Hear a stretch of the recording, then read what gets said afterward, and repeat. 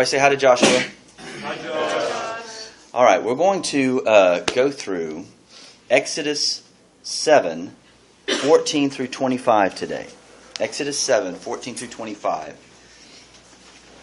I was talking with Pastor Dancy earlier this morning. He is going through 13 chapters of Isaiah in his sermon this morning, and he used half sheets of paper, one full sheet of a half sheet of paper, and then a half of the other half sheet of paper for his 13 chapters of Isaiah in his sermon. We're doing 11 verses, and I got this. So, 2 full sheets, and maybe we can do it. I don't know. Yes. Air. It is now 72 degrees. I'm cranking it down to 70. All right. So let's pray, because that's always a good way to study. Speaking of prayer, so let's do that. Father, we thank you for this morning. We thank you for those who are here, that they've come eager and ready to learn and hungry to hear your word. Pray that your Spirit would move among us, open our eyes, our ears, our hearts to hear what you would say to us this morning in this narrative of the first real plague in Egypt, the turning of the Nile into blood. Show us how it pictures Christ and what you're doing in redemptive history. Foreshadows what you're doing in your people to redeem sinners and to bring them to yourself. We pray that you would quicken our minds and give us wisdom and discernment this morning and lead our discussion. It's in Christ's name we pray. Amen. All right, last week we talked about the battle of the rods, or the battle of the serpents. Give me a little bit of background on that. What happened there? Let's start from there and move forward. They were all swallowed up. Hey, who was all swallowed up? All the jokers. All the snakes. All the snakes Magicians in Egypt. of the magicians of Egypt were swallowed up by what?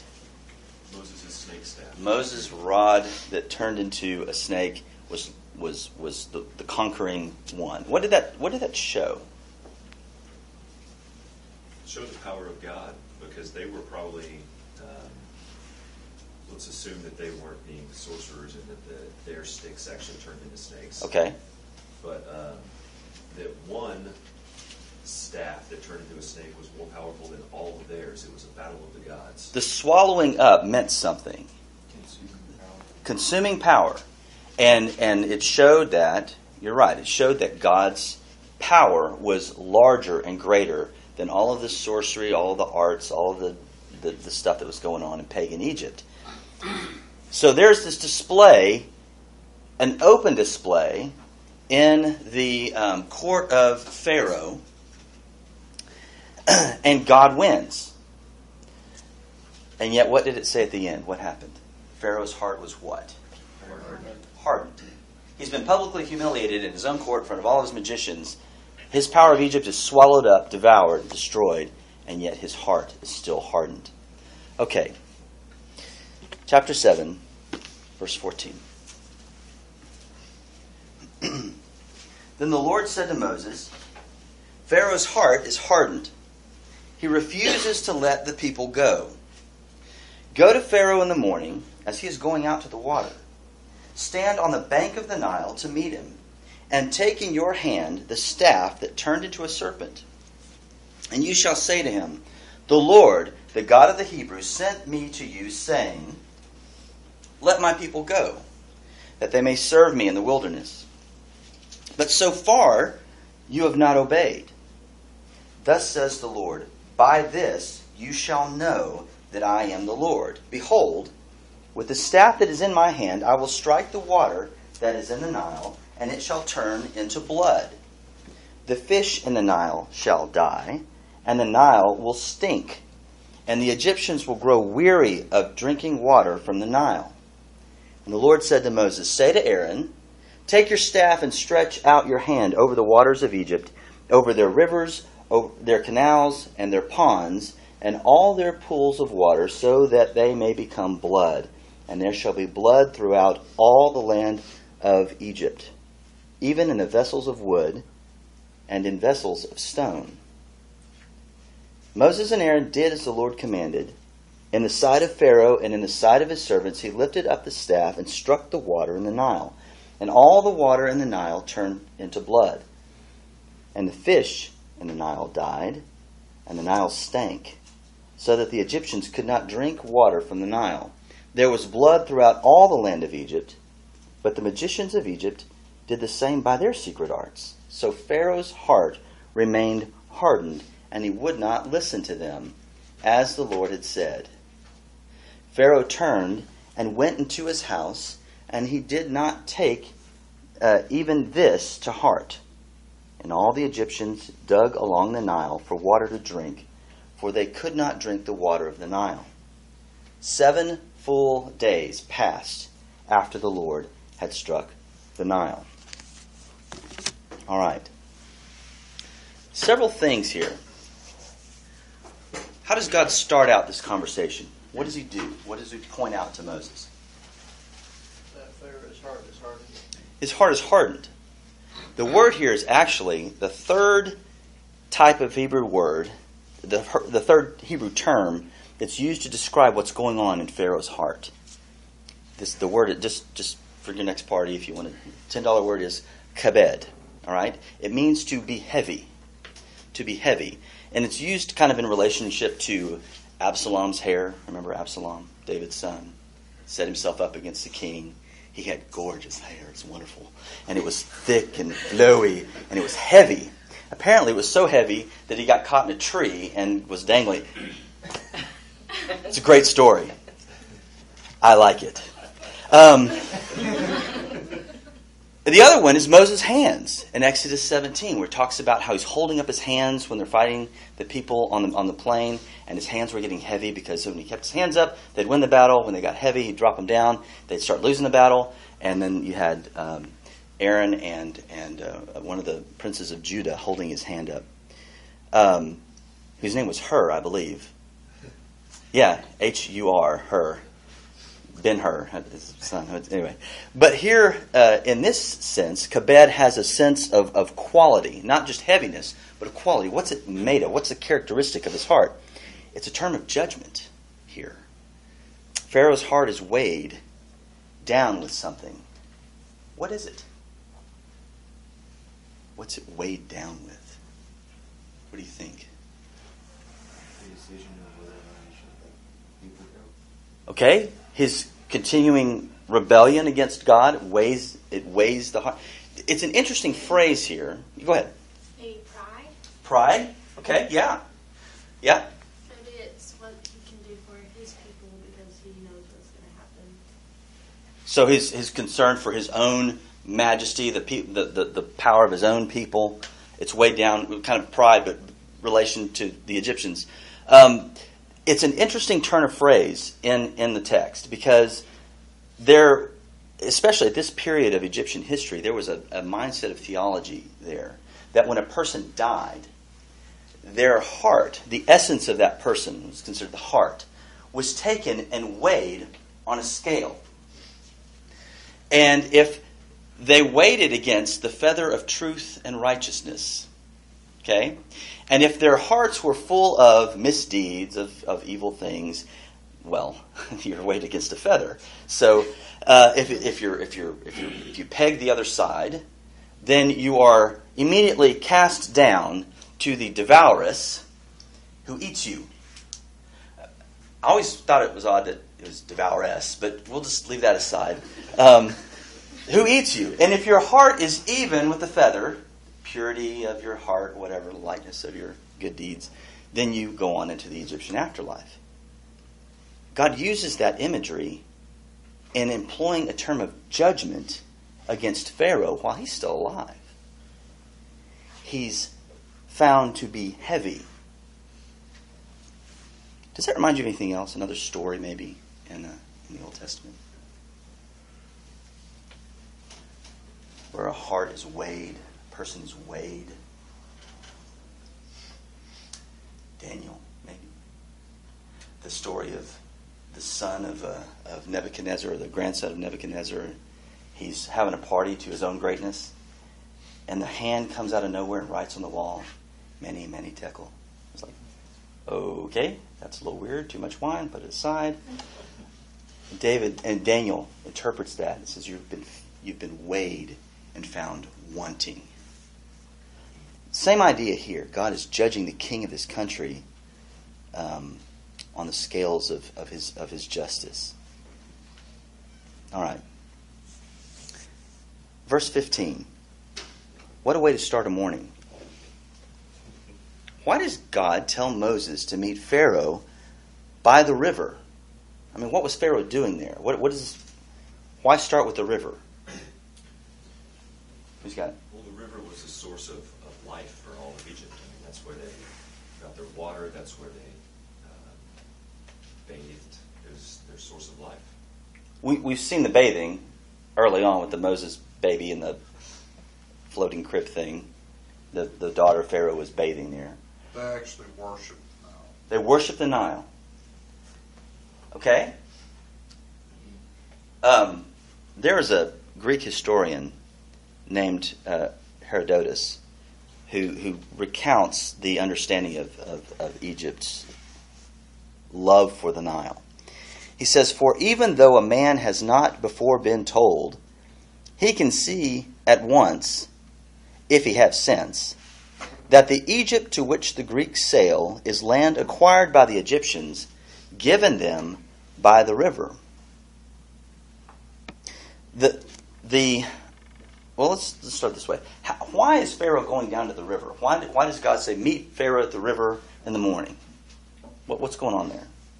Bath? Stroll? I'm thinking more of like a worship ceremony. Yeah. Yeah. There is a sense in which there was an ongoing ritual that the Pharaoh would go down to the Nile in the mornings to pay homage to the Nile. There was a god, several gods associated with the Nile, but one in particular, we'll just call him Happy. Hapi. It's probably Hoppy, but I like Happy. I think it's fun. Is associated with the Nile. And during this period of flooding that the Nile would have, that's how the land was made fertile. It was it wasn't like the Tigris or the Euphrates where the flooding was just massive, destructive, chaotic thing. It was a gentle inundation period. And it would the sediment would be over the land. It would be very fertile, and that's how they grew crops. That's how they sustained themselves. What else is associated with a river that would give life? Food, like what? Fish, kind of important. And this was a big diet for the Egyptians, fish.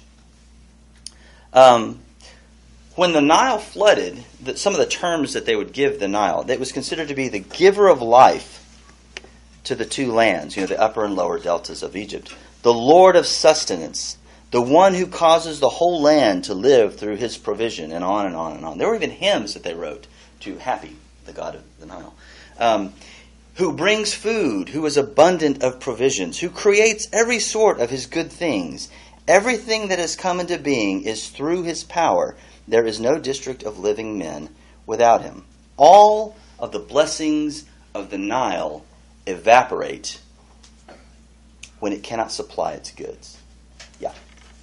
Maybe I'm reading too much into the text, but when you said that Pharaoh's heart was heavy, or it was weighed, to me that speaks to stress. Like he's kind of stressing out. Here are these two guys that are challenging his way of life, challenging his godship, challenging his authority, challenging his people, and they've hit him a couple of times, and each time they're kind of there, and it doesn't appear like they're going anywhere. Yeah. And so maybe he's stressed out. His heart is heavy, and so he's going to the Nile. Maybe he always does, or maybe this time, and he's looking to the Nile. Back me up here. Yeah, back me up. Yeah. Take care of these guys. What am I going to do? And he's seeking guidance from this inanimate. Maybe.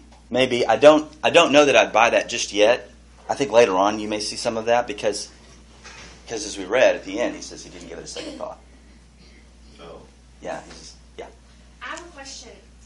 It says in chapter 7 that God said, I will harden Pharaoh's heart. So did God make his heart harden, or did he choose to harden his own heart? Yes. The answer is yes. To which one? Both? To both. And here's why. Back in chapter 4, before Moses had even gone to Egypt, he's in the desert for 40 years. Before he'd even left, when he's at the burning bush, God says to Moses, I'm going to harden Pharaoh's heart. Hadn't even met him yet. I'm going to harden his heart. And the hardening that is involved there is a giving over, a judging to hardness that's already there, but he doesn't grant him a gift of repentance. He doesn't change his heart. He just gives him over to it, and it progresses to where he doesn't. I mean, there's some pretty wild things that go on in Egypt through these plagues. And we're just starting the first one. And all of that, he continues to dismiss God, to not bow, to not obey. And it's a hardening, it's a judgment on him. And you see in Romans 9 where Paul brings that out. For this purpose I have raised you up, he says to Pharaoh, that I might show myself as God. He uses Pharaoh as a means of displaying his power, his sovereignty, and judges Pharaoh for the hardness of his own heart. So, yeah, your eyebrows doing this, and all of ours do. All of ours do. It's a difficult concept to wrestle with, but it's very clear in Scripture that God hardens his heart, but it's a hardening of giving over to him. And where do we all start? Right? Where we're all born is in Adam. And so all of us, by nature, Ephesians says, are children of wrath. And so God is basically doing justice to Pharaoh, and then on Israel, he's having mercy. So you see the freedom of God to do that in this I situation. think, too, with that idea of it being weighed and found wanting, Mm-hmm. we're all weighed and found wanting. That's right. And we all, our evil deeds we can never be righteous. Right. But Christ gives us his righteousness, and that's what God sees. But And makes us light as a feather. But without him, we're always going to be weighed and not wanting him. We're always going to be wanting to do what's against God. Sure. So This is such a great picture of the falling short of man, because they can emulate the things that Moses has done so far, making the snakes. Mm-hmm. They can also emulate turning water into blood. Yeah. But they can't overcome Right. what he's already done. They Right. fall short of that. Absolutely. Absolutely. And you see this idea in Exodus. Exodus, the big overarching theme in Exodus really is God's sovereignty and redemption. God's sovereignty in saving his people. And the hardening of Pharaoh's heart is a big key to that. So we'll point to that a little bit more later on. So he starts with the river. There's this daily ceremony, we think, probably going on here. And all of the blessings of the Nile are gone when it can't supply its goods. There are other gods that are associated with the river as well. There's Osiris, who was a god of earth and vegetation, symbolized by the flooding of the Nile. The Nile is actually believed to be his bloodstream, which is an odd thing. So this is an attack. The turning of the Nile into blood is an attack on the heart of Egyptian theology, on the heart of their culture, on the heart of their economy. It is a big deal. It's not a parlor trick. Look at verse 16. Let's go through that a little bit. I don't know if you remember back whenever Moses first had his audience with Pharaoh. And he says, I don't know this Yahweh. Remember that? God says, let my people go. I don't know your God. What does God say in verse 16? The Lord, the God of the Hebrews, sent me to you, saying, let my people go, that they may serve me in the wilderness. But so far you have not obeyed. Verse 17, thus says the Lord, by this you shall know that I am the Lord. What is it? Again, it's a challenge. What you're ignorant of, I'm about to make clear. That's what he's saying. He's taunting Pharaoh's belief that Pharaoh himself is a god in the face of Yahweh. What do we know about this turning the water into blood? Was it real blood, or was it kind of a sediment thing? Some have argued that it was kind of this red chemical reaction, red tide kind of thing that you have in the Gulf of Mexico. That there Turned it red, though. It's turned it blood. textually doesn't support that, does it? It's funny to me, these critics always try to find a physical reason why these miracles happen. The biblical author is reporting a transformation of one substance into another, and they want to say it's dirt that's just kind of coming in from the inundation. How do we know that's factually? How do we know who is factually correct here? What's something from the text that specifically says it can't be sediment? Well, the fish died. For Yeah. starters. They Well- killed the fish and they couldn't drink it. I mean, you can filter out sediment, but you can't filter out blood. Yeah, Even in vessels of stone and of the wood. that had no contact with the river. And pools. And pools and tributaries and things like that were not in contact with the river, that wouldn't have had the. Smell horrible too. Would dirt necessarily? I don't think it would necessarily. I mean, there's some parts of Houston that do, but I don't think it's the dirt. What about, why bring out the point that the fish die? We talked about that a little bit before. Why bring out the point that the fish die? It's a part of like the river giving them life. Right. They're worshiping the river or the God of the river for giving them, supplying them with life and stuff. And there he is stripping that away. So we have The river useless one. judgment on. Oops, that's not right. On their economy, right? Fish, it's kind of hard to do any kind of naval trading when your boat's floating over thick blood. Yes. It's a direct attack on his God. Direct attack on their theology. When you say culture,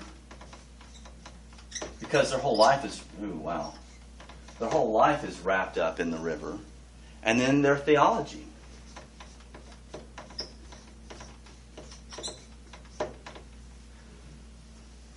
Three areas of judgment that they have. Why point out that there will be blood in the vessels of wood and vessels of stone? I found this really interesting. You said a little bit of it already. It reminds me of like in Jonah, there's no place you can hide. No place you can run from God. Okay. Where Nope. his hand- No place you can hide. No place you can run from God. The text originally does not have the term vessels, buckets, jars, any of that. It just says the wood things, the stone things.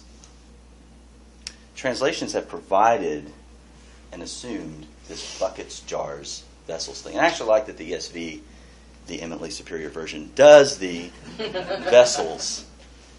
What do we know about the mindset of the pagan view of the presence of their gods? What do we know? How is that communicated? It's based on action.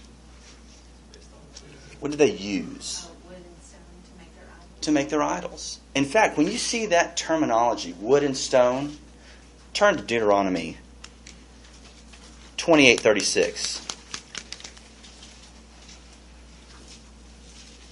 Somebody read that for me.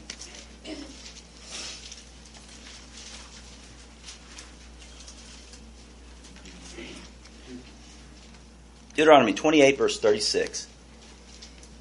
The Lord will bring you and your king, whom you set over you, to a nation that neither you nor your fathers have known, and there you shall serve other gods of wood and stone.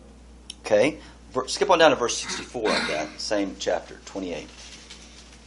Or scroll down, as the case may be.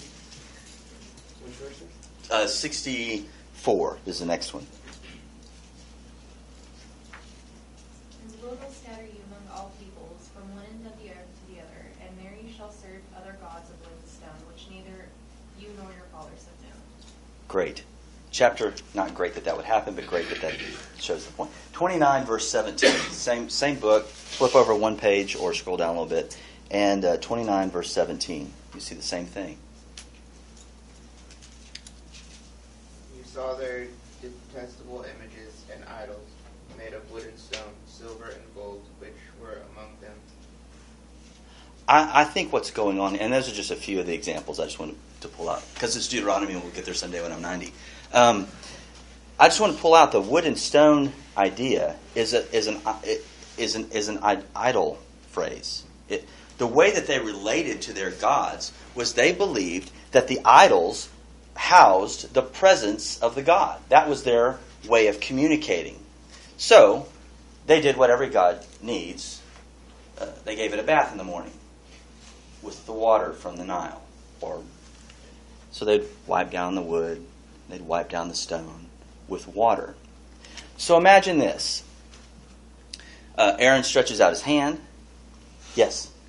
It also could be like jars from the Nile, since they worship the Nile itself. It could be certain water from the Nile. Sure. Inside the vessels. Like some holy water or whatever that they would be. It could be, yes, but imagine this. Imagine this. Wood and stone idols, okay? They're doing this morning ritual like Pharaoh's doing, going to the Nile, paying homage to Happy. He's very happy he's there. And they're wiping down the wood and the stone, and while they're doing this, it turns to blood. What visual is created by this? It's dying. It's certainly not what's normal, right? That idol doesn't have power to not have that water. That god can't stop his idol from being defaced by blood. It's a different substance. And who caused that to happen? The God of the Hebrews. Jesus. Always a good answer in Sunday school. The God of the Hebrews causes the water to turn into blood, and so even their rituals of cleansing their God, taking care of their God, he is not contained by a temple made with human hands as if he needed anything. Paul's argument to Athens. They're having to care for their gods, their idols. Sparkled a little dust off his nose. God doesn't need that. He takes care of us. We don't take care of him. And he judges the idols of Egypt here. I think vessels is a good word because of the idea of containing the presence of their deity. All right. Look at verses 20 through 25. And you see this culmination. God said it. Moses and Aaron did it. Everything happened just as God had said. What does this display? Sovereignty. Nothing's going to stop God doing what he wants. He tells you what's going to happen. They're obedient to what God tells them is going to happen. And then it happens just the way he said it. But if you want to rebel, a day without rationalization is a day wasted. What happens next? What does Pharaoh do? He gets his parlor trick guys to come in. So apparently there was some water that had not yet been waved over. So what do these Egyptian magicians do with the little water that remains? Make the problem worse. Oh yeah? Watch my guys, man! And he waves it over, and this little bit of water is now turned into blood as well. That's kind of minuscule compared to everything that God did. They add to the plague. They add to the damage of their own people through their power. What does that tell you? They can do nothing to help themselves. They only make the matter worse. In their hardness of heart, all they do is add to their judgment. Does that sound consistent with the rest of Scripture? All your righteous deeds are as filthy rags. Who's the source of life here? Always a good answer in Sunday school. Who's the source of power here? He took a drink. Somebody else answered. Always a good answer in Sunday school. All right. So you have judgment upon judgment by their own action and trying to show themselves to be as good as, at least, the God of the Hebrews. They can add to their judgment, but they can't reverse it. Right? You never see any evidence of them being able to reverse it. Whatever they do only brings more judgment And so naturally, Pharaoh's heart is hardened. Right? That's where it ends. He sees this great display of God's power over Happy, over Osiris, over all the little vessels of wood and stone, over his own magicians who only add to the problem and don't really fix it. So he remains hardened. They must be using the same magic as my magicians, is what he's thinking. So while his people dig around the Nile looking for pockets of water to drink, Pharaoh goes to his palace and totally dismisses the plague. Totally dismisses it. Pharaoh turned and went into his house, or his palace, and he did not take even this to heart.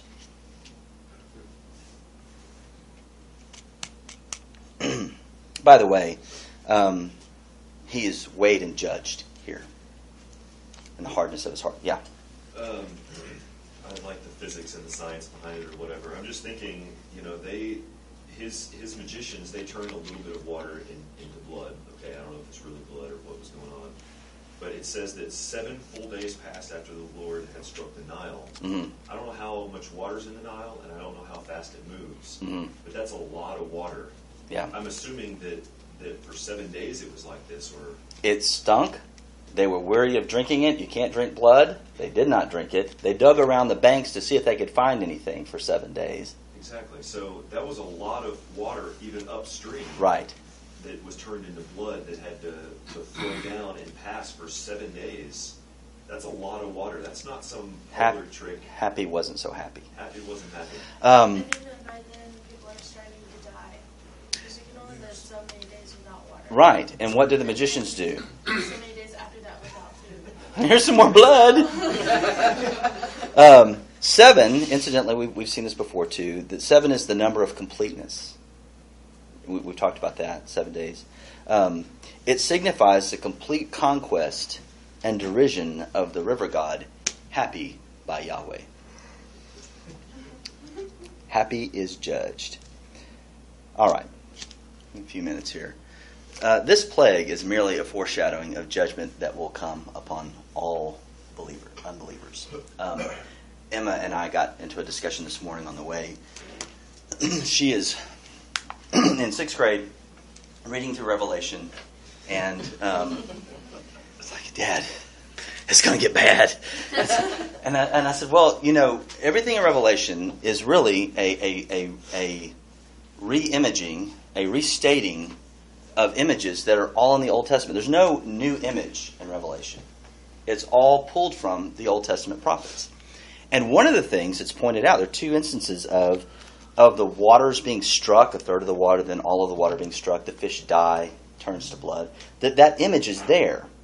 What we have here in Egypt is a taste of what God talks about in Revelation, of bringing worldwide, striking the economy, culture, theology, right? Revelation 16, 3 through 4. Who can get that real quick? It's at the end of the book. 16, 3 through 4. Somebody read that for me.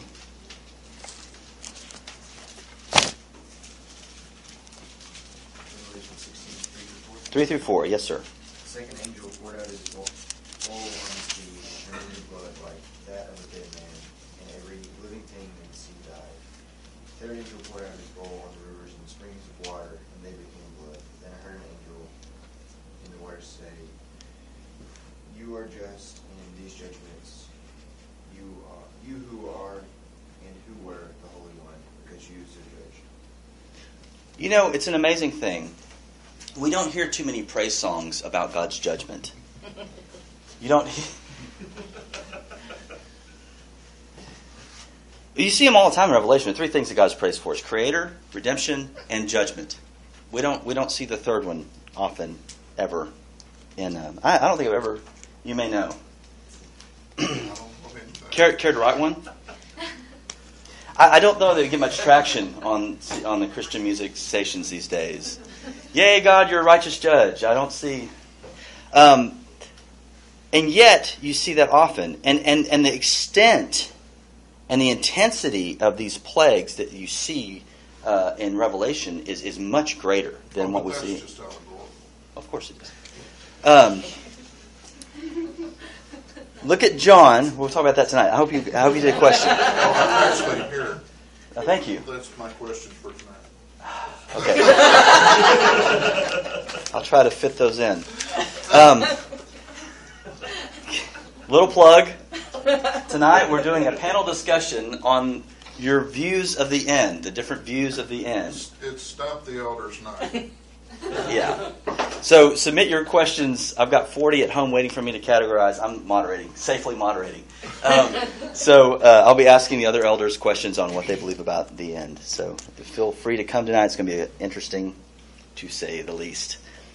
Look at John 7, 37 through 38. When I was reading through this, I think that all of Scripture points to Jesus. Because he said it does.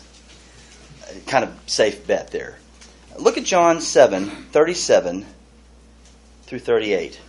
On the last day of the feast, the great day, Jesus stood up and cried, "If anyone thirsts, let him come to me and drink. Whoever believes in me, as the Scripture has said, out of his heart will flow rivers of living water." Revelation 22:1 says this, if I can get to it. Revelation 22:1.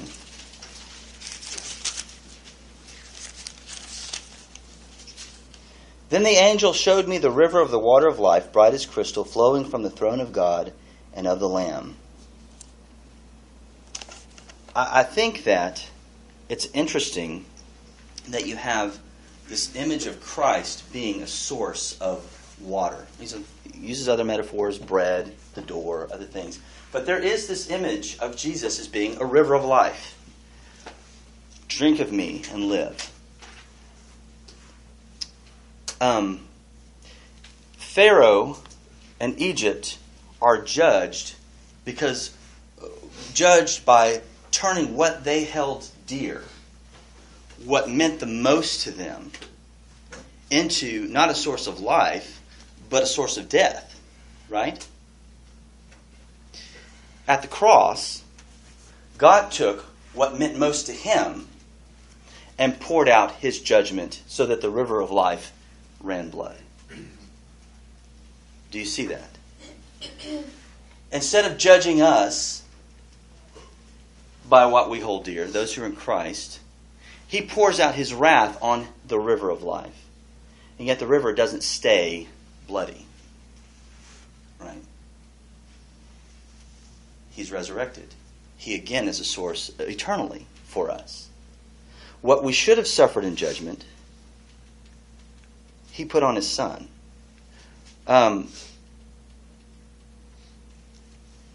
It's either dealt with at the cross, the judgment that is deserved, or it's dealt with here, with what we prize. What do we prize? Do we prize Christ, or do we prize Silicon Valley and iPhones and YouTube? What do we prize? Do we value what he values? Because if we value Christ, judgment's already fallen on Christ. He bore it for us, even though he was holy, blameless, and undefiled. Either we deal with it at the cross, or it will be dealt with on our last day. Look at Matthew 21:44. We're doing a Bible drill this morning. Matthew 21:44. Somebody read that for me. Matthew 21:44.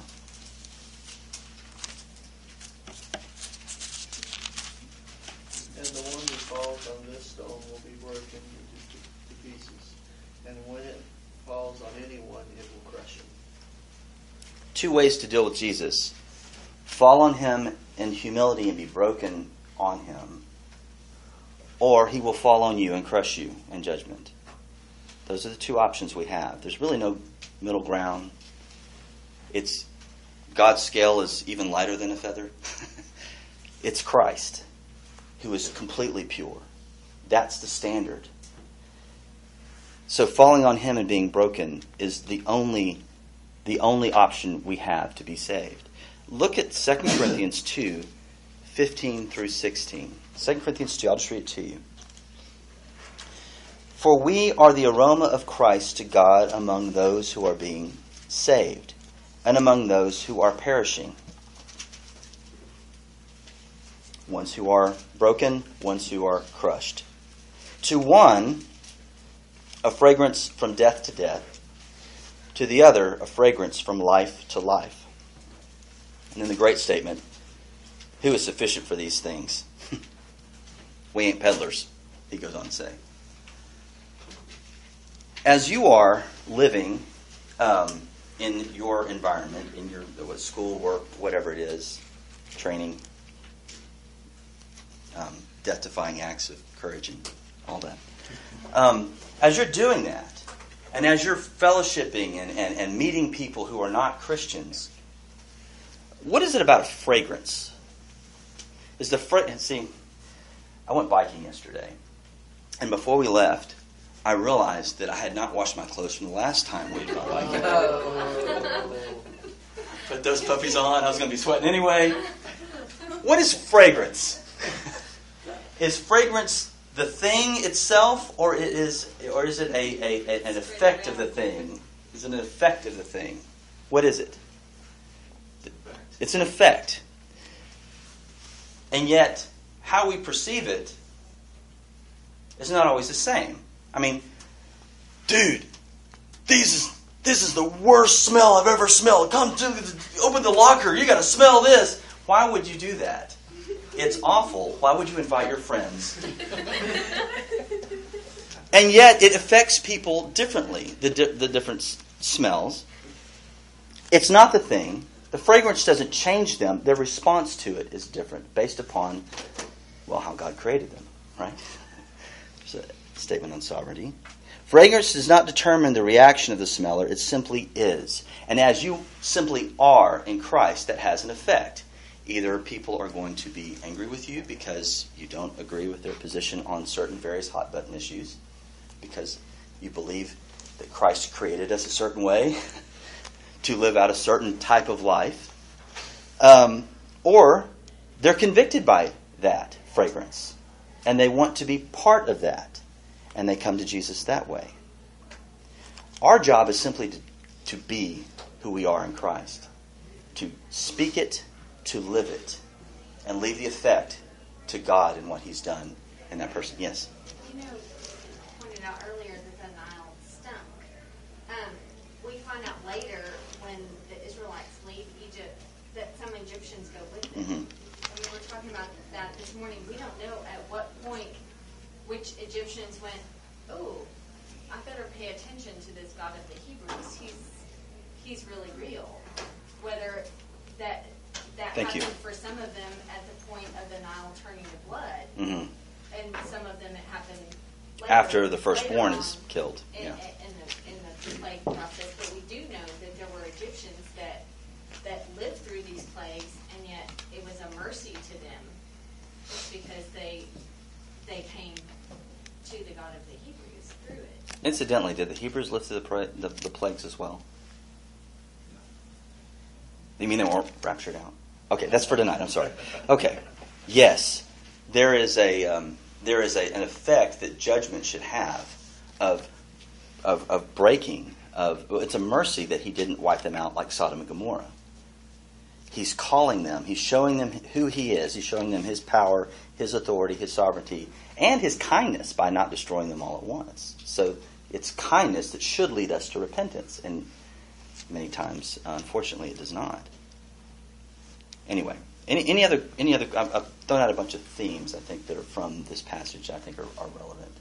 Any questions, comments? Yeah. I think there's a sense of community here that is also kind of drawn out. Is Mm-hmm. that when Pharaoh sins by not listening to God and by trying to pray to the Nile and all that kind of thing, he's bringing judgment upon his entire kingdom. And when you and I sin inside of the body, or when non-believers sin, when we all sin, it affects everybody else around us. Mm-hmm. And I think lots of times we grow up in this isolated Christianity. Oh, well, my sin is between me and God. Just stick your nose out of my business. Go away or whatever. Yeah, judge not lest you be judged. Yeah. Just kind of throw that down. Yeah. But that's not true. That's not reality. Reality is that we live in community and we're supposed to. Mm-hmm. And my sin affects everybody around me. Mm-hmm. Just as the blood from the Nile infiltrated their entire culture. That's right. That's good. So sin is not an isolated event. There is no sin that doesn't affect everyone around you. Maybe not direct consequences of it, but there is a sense in which the culture, righteousness exalts a nation, sins are reproached to any people. I think there's another picture here too, and that's that when we resist God's influence, Moses and Aaron, they went to Pharaoh. Mm. And if Pharaoh had said yes the first time, okay, I submit to God, let's follow him. It's pure speculation, of course, but I don't think the rest of these plagues would have happened. No, I don't think so either. Wait a minute, I really wanted to turn... Yeah, I don't think that would have happened. Right. Yeah. And so, because he resisted, they got worse and worse and worse. At first, they went to him and asked permission or told him, right, whatever. Well, then, the snakes, with the staff, they swallowed it up, and that was more an affront. Mm-hmm. And now, it's starting to affect their entire, It's more than just humiliation at this point. Right. It's humiliation and an attack on the economy, culture, and theology. Yeah. Getting worse.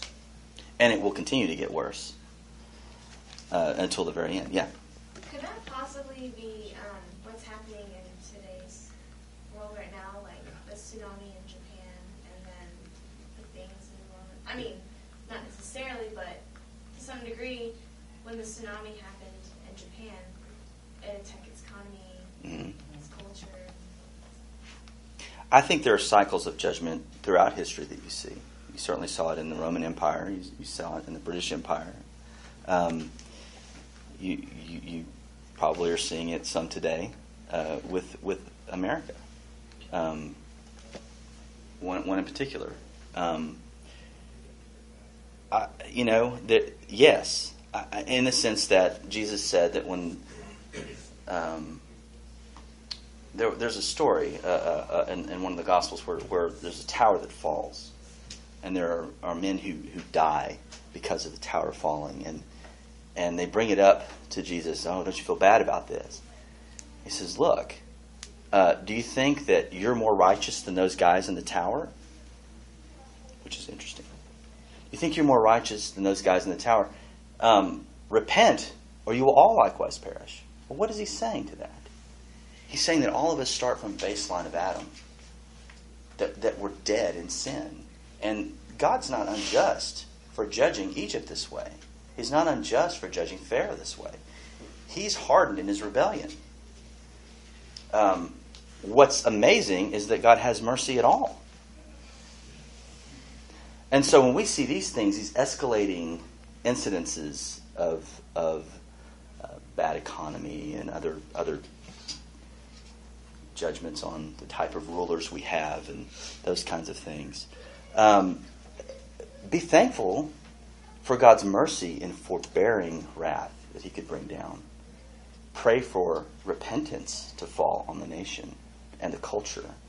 I told Emma this morning that we have no reason to fear the wrath of God because we're in Christ. But be in prayer for those who do have something to fear. So that's kind of a reminder to us that he's God, we're not. Any other... Wow, 10:10. I went by quickly. What? Any other questions, if you dare?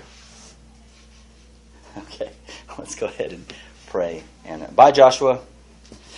God, we thank you for this time. We thank you for your grace and your mercy, and that the wrath that we had stored up, or that you had stored up for us because of our sin, past, present, and future, you poured out on Jesus. And we pray that you would make us conscious of that we would live that in brokenness and humility before you, thankfulness because of what you've done for us in Christ.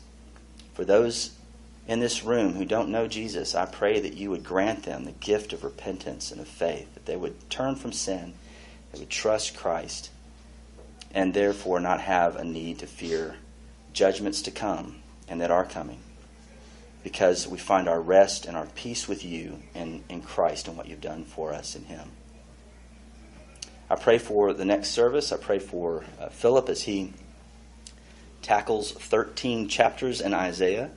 I pray that you make us attentive, that we absorb what your word says in Isaiah this morning, and that we are again awed by your power, by your grace, by your mercy, and your love for your people in spite of our sin. We pray for holiness in our midst. In Jesus' name, amen.